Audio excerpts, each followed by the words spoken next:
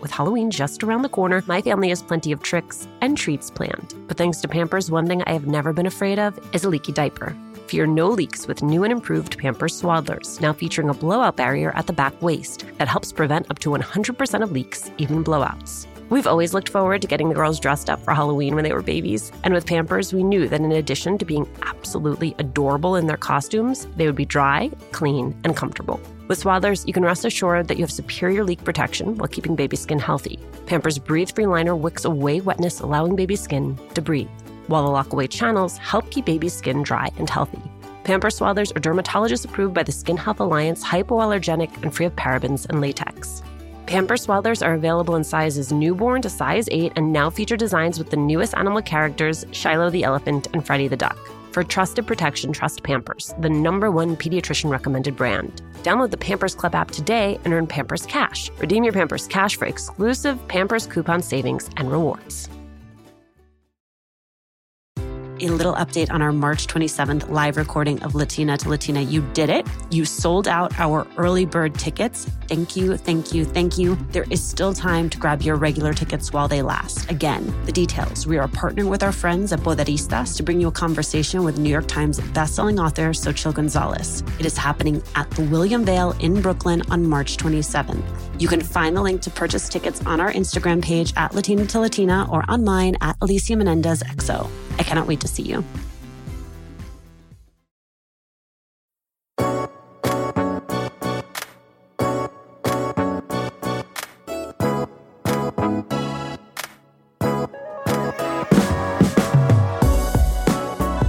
Amanda Fernandez found her own educational experience lukewarm and challenging. Would it have been different if she'd been surrounded by Latino educators who were invested in her success, who really saw her? That question is at the heart of Latinos for Education, an organization Amanda co-founded and now leads, creating leadership pathways for emerging Latino leaders in education. We talk about why mission creep is sometimes necessary, and what being a parent and advocating for her own children has taught her about the future of education.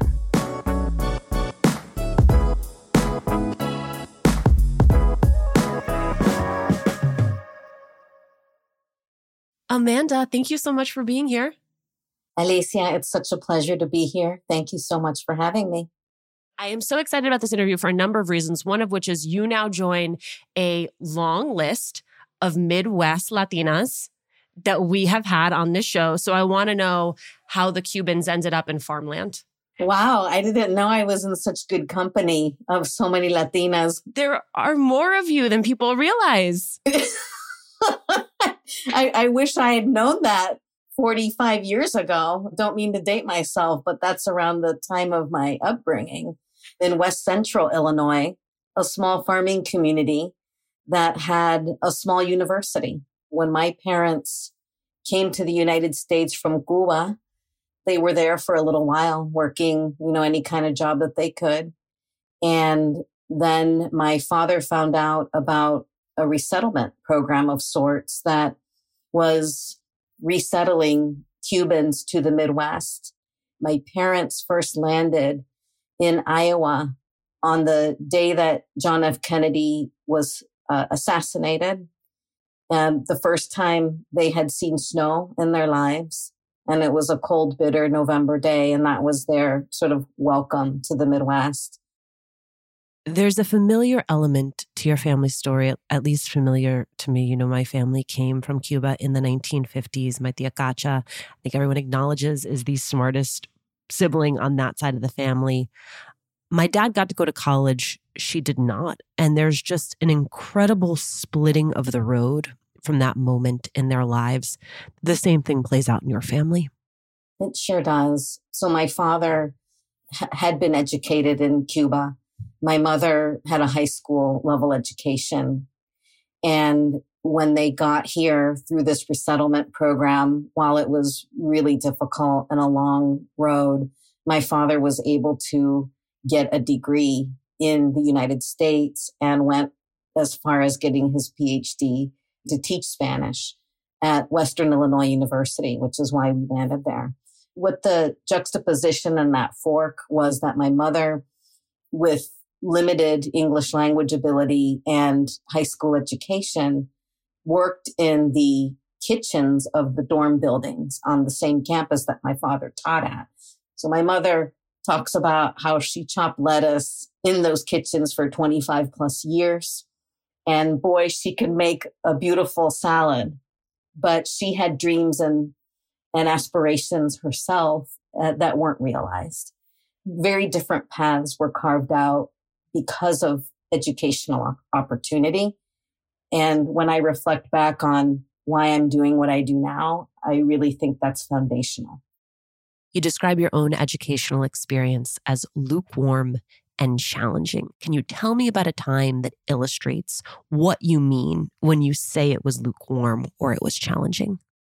It's a little bit of a difficult question to answer because it has a lot of emotion attached to it. When I think back on what my educational experience was, I think especially in high school is where things changed a lot for me. I ended up being what I would characterize as a disaffected student in high school. I had a lot of challenges with subjects like math and science, and I didn't know where to go. I think I had shame that I couldn't just do it and understand it. And I didn't know how to advocate for myself. I didn't know how to even talk to my parents about it. I wanted to be seen, and I really didn't feel like I was in the ways that really mattered for my having a trajectory that would allow me to have access to a great education. When my babies were going through their exploration stage, I had so much to worry about. Falling over, bumping heads. What did she just put in her mouth? The list was endless. But when they were in Pampers Swaddlers, I knew I never had to worry about a leaky diaper. Swaddlers are great for both baby and mommy. They keep your baby's skin healthy and dry with Pampers Breathe-Free Liner, which wicks away wetness, allowing your baby's skin to breathe. Swaddlers have always given me peace of mind knowing that diaper rash and leaky diapers were not in our future. There's also the blowout barrier at the back waist to help prevent up to 100% of leaks, even blowouts. Pampers Swaddlers are dermatologist approved by the Skin Health Alliance, hypoallergenic and free of parabens and latex. Your baby deserves that. And they're available in a wide range of sizes from newborn to size 8, and now feature designs with the newest animal characters, Shiloh the elephant and Freddie the duck. Having a diaper you can depend on is important, and it's why I have always loved Pampers, the #1 pediatrician recommended brand. Download the Pampers Club app today to start earning rewards with every diapers and wipes purchase. Not to mention, get great parenting content with Pampers Club. Hi, Latina to Latina listeners. It's Brenda from Tamarindo Podcast. And if you love Latina to Latina, then we know that you're going to love Tamarindo Podcast. And if you're in the LA area and can't make it to the Latina to Latina live event, we'd like to invite you to our event on March 28th at 6:30 p.m. We're hosting Amigas Blossoming, a night of celebrating and cultivating blossoming friendships. This will be in Highland Park, and all the details to RSVP for free are at tamarindopodcast.com/events. Hey, Red, what are you up to? Just making sure all the M&M's gifts are wrapped and the ball's filled. Remember that one holiday party when we had no M&Ms? Oh boy, I still have nightmares. The cookies? Yeah, you used all the M&M's candies that were meant to decorate the party treats, to decorate snowmen. You did it again, didn't you? They do look cute, though. Bringing cheer, M&M's for all fun kind. This is not where you start your career. You spend 7 years at Deloitte before you even start to get that inkling that it is time to shift. And it's not the only pivot you have, right? You go from Deloitte to Bridgespan. Bridgespan was one of the places, and I worked at a couple of other companies in between. And then 9/11 happens. What is it about September 11th that changes you? So, as you might imagine, my parents were like, get a job at a company. That's what you need to go do. Go be a secretary in La Procter & Gamble. And that's what it was. And so guess what? I tried to get a job as a secretary at Procter & Gamble. It didn't work. I didn't get the job. But I went into the corporate world, and I'd been working a lot. I really sacrificed a lot of my life for the job and sort of the expectations of being visible, of always being available, of working on weekends. And that's what I was doing in New York City in my role at the time when 9/11 happened. And as I think probably for a lot of people, it was a crucible moment to really reflect on how you were living your life at that time. It was just a reminder that I needed to do something different because my passion was not coming through in the current work that I was doing. What I really had cared about was parts of my work that had been about equity, opportunity, meritocracy, and leveling the playing field for primarily Black and Latino employees of a corporation. That's where I got my energy. And I wanted to figure out how I got back into that space because that's what mattered to me. How did you, though, assess the void that there was when it came to work in the educational nonprofit sector with Latinos for Education? What was the problem you were solving for? And how did you arrive at your theory of change about what it was going to take to meet that need? I was able to spend about 5 years working at Teach for America with the focus on the Latino community. And first off, I saw for myself and experienced for myself what the problem was. The problem was that we were seeing a tremendously growing Latino population. We have, in just a couple of years, 1 in 3 school children will identify as Latino. And that was happening years and years ago. We all know this. But I was not seeing the representation of educators increase relative to that population growth. And so through my own eyes and experiences, I saw the impact that a Latino teacher can make on their Latino students. And I would say the experience that really crystallized that the most for me was when I was able to spearhead an effort to recruit more documented young people into the teaching profession.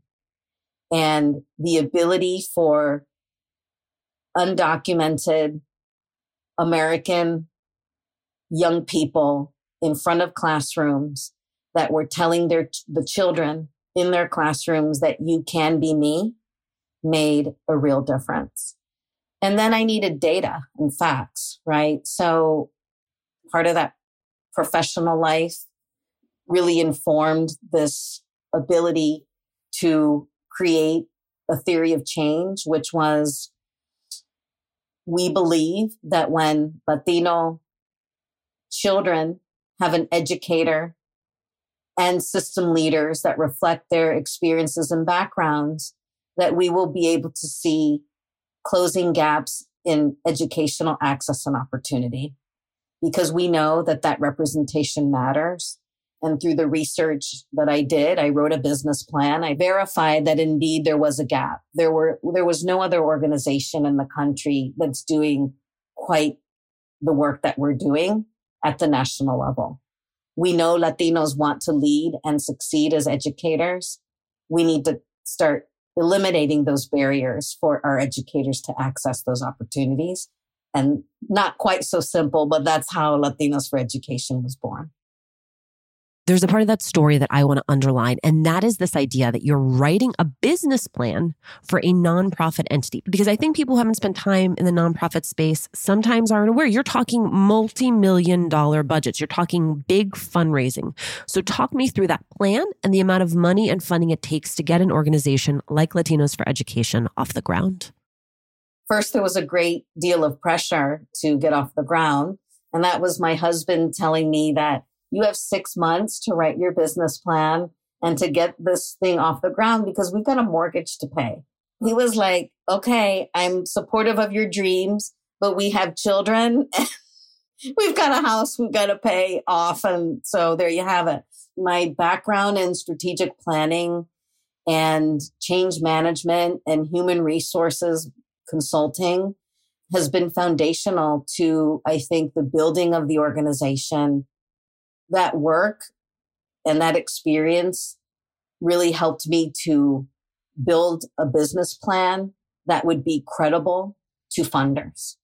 Because guess what? Less than 2% of philanthropic dollars goes to Latino founded and led nonprofit organizations across the country. And we have hundreds of thousands of nonprofits across the country. So I felt like I had sort of the double whammy of like, people don't have a clear understanding of the Latino community. And it was several years before equity was such a big word in the philanthropic world.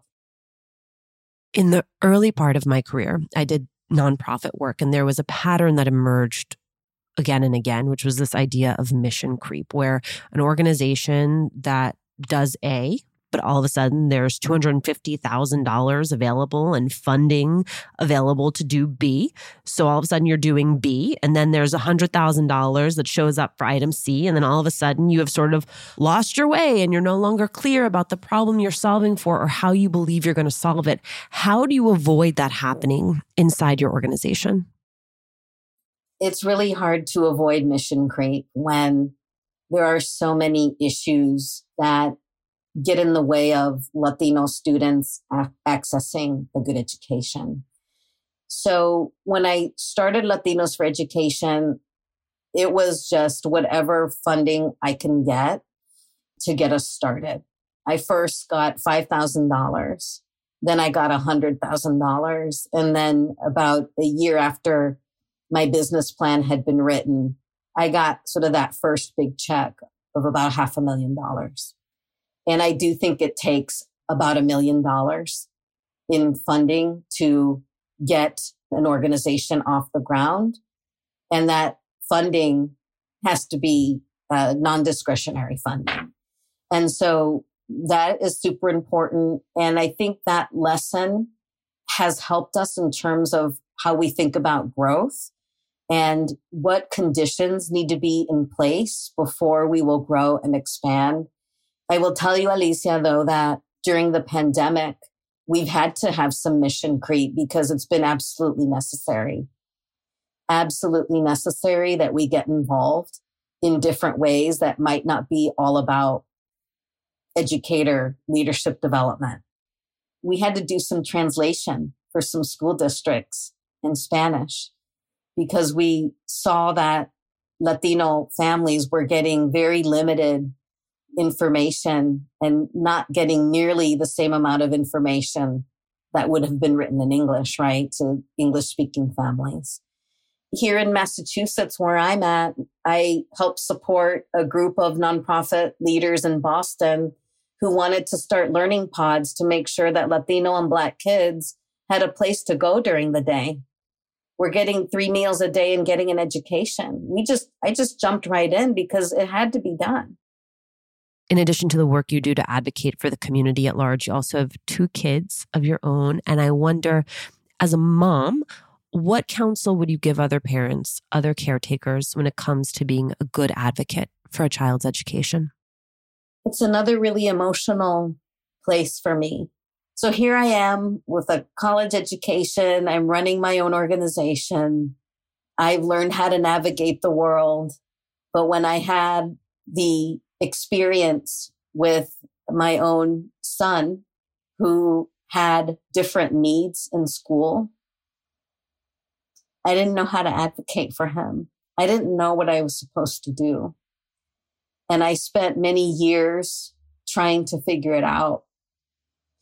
Because guess what? I'm supposed to be humble, and I'm supposed to leave the schools to know the answer. And I didn't know how to get into that space to advocate for the needs of my child until I did know. And then, y entonces, prepárate, because then I became that fierce advocate that would not relent. And that is what I advise to families. Because guess what? The last couple of years, we got the most eye-opening experience into the educational system. We as families, we as parents, we as caregivers need to insert ourselves and be the advocates that we know our children need. And it's a hard first step and you make missteps and there's a lot you don't know, but you have to take those first steps. And then you start to build your knowledge base. You start to build what it means to truly advocate for your child. And I will forever feel guilt that I didn't figure it out fast enough. And yet I feel like I've learned how things get done in the system, right? And that's sort of a core understanding that anyone who's trying to navigate this country at large, it's something you've got to learn to get anything done. And that's what I learned. It was hard though, really hard. When I was writing my book, The Likeability Trap, one of the Latinas I interviewed said that Latinas are raised with a PhD in graciousness. And sometimes being a fierce advocate requires you to be ungracious. Yeah. And we've heard it. Speak up even when your voice trembles, right? My voice has trembled a lot in the last 5 or 6, 7 years. But it's time now. It's time for us as Latinas to have that voice. When I first started Latinos for Education, agitate when necessary is one of our core values. And so I urge the Latinas listening to this, take that on, because it's our time now to do that. Amanda, thank you so much for doing this. You're very welcome.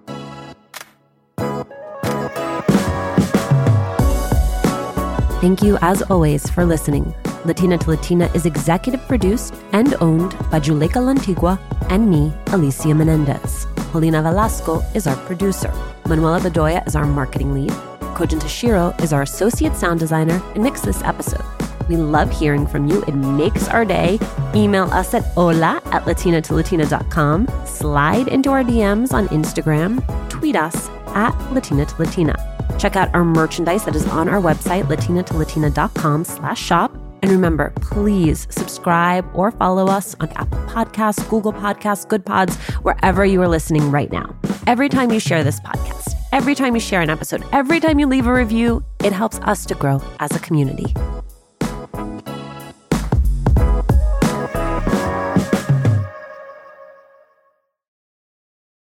A little update on our March 27th live recording of Latina to Latina. You did it. You sold out our early bird tickets. Thank you, thank you, thank you. There is still time to grab your regular tickets while they last. Again, the details. We are partnering with our friends at Poderistas to bring you a conversation with New York Times bestselling author Xochitl Gonzalez. It is happening at the William Vale in Brooklyn on March 27th. You can find the link to purchase tickets on our Instagram page @Latina to Latina or on mine @Alicia Menendez XO. I cannot wait to see you.